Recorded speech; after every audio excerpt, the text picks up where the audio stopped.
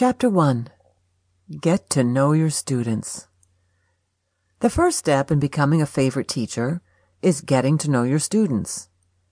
Think back to your own favorite teachers from elementary, middle, and high school. What was it that made those teachers special? I guarantee the teachers that come to mind are those whom you believe truly cared about you, not only as a student but as an individual. They took the time to learn your quirks, your likes and dislikes. They asked you how you and your family spent long holiday weekends, and they paid attention while you droned on and on about the good or bad times you had. These teachers knew you. Knowing your own students will cause them to conjure your image someday when they're asked, "Who were your favorite teachers?" Learn and memorize their names. One of the saddest things I inevitably hear at the end of each school year is that a colleague still doesn't know his or her students' names. I'm not talking about the brief blips we all experience in which you fail to call a student by his or her actual name, nor am I talking about those moments where you have 15 other details that must be recalled at the exact time a student's name briefly vanishes from your brain. I'm angry and frustrated when I overhear a colleague admit that he or she doesn't know students' names. It breaks my heart when students tell me, "Mrs. X doesn't even know my name." Prior to the start of each school year, I review the rosters for each of my class periods. If I'm teaching a grade level different from the year before, I may be lucky enough to have some repeat students, but I usually see many new names on my list. Unless these students are new to the district, their school pictures should be on file. Use these to study your students' names, a la flashcards, before the school year even begins. For the first full week, I use the roll call format for taking attendance. This allows me to both practice pronunciation and match names to faces.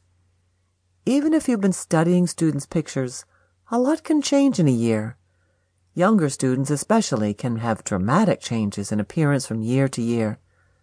Take this time to ask students whether they go by a nickname or shortened version of their name.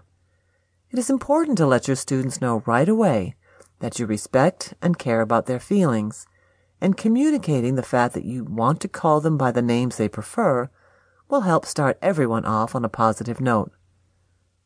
While memorizing students' names takes less time when you have smaller class sizes and/or work with a single group of students for the entire school day, learning your students' names when you have multiple class periods and larger class sizes is no less important task.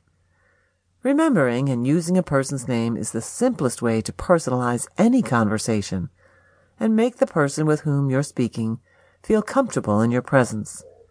For your students, this is the first step in demonstrating how much you care, as well as the first step toward earning favorite teacher status.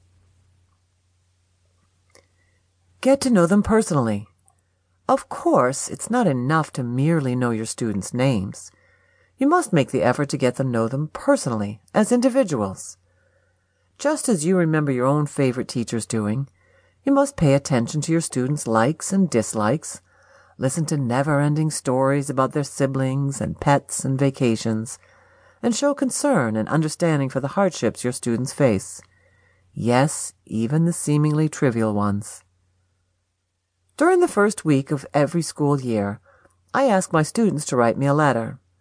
The contents of the letter are largely left up to the individual student, but I give them suggestions which include, what did you and your family do over summer break?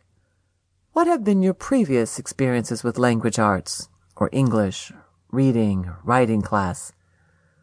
What are your strengths and weaknesses when it comes to reading and writing? What are your favorite ways to learn new things? What do you expect from me as your new teacher this year? Is there anything else you would like to share with me so that I can get to know you better? I read and respond to every single letter with a letter of my own.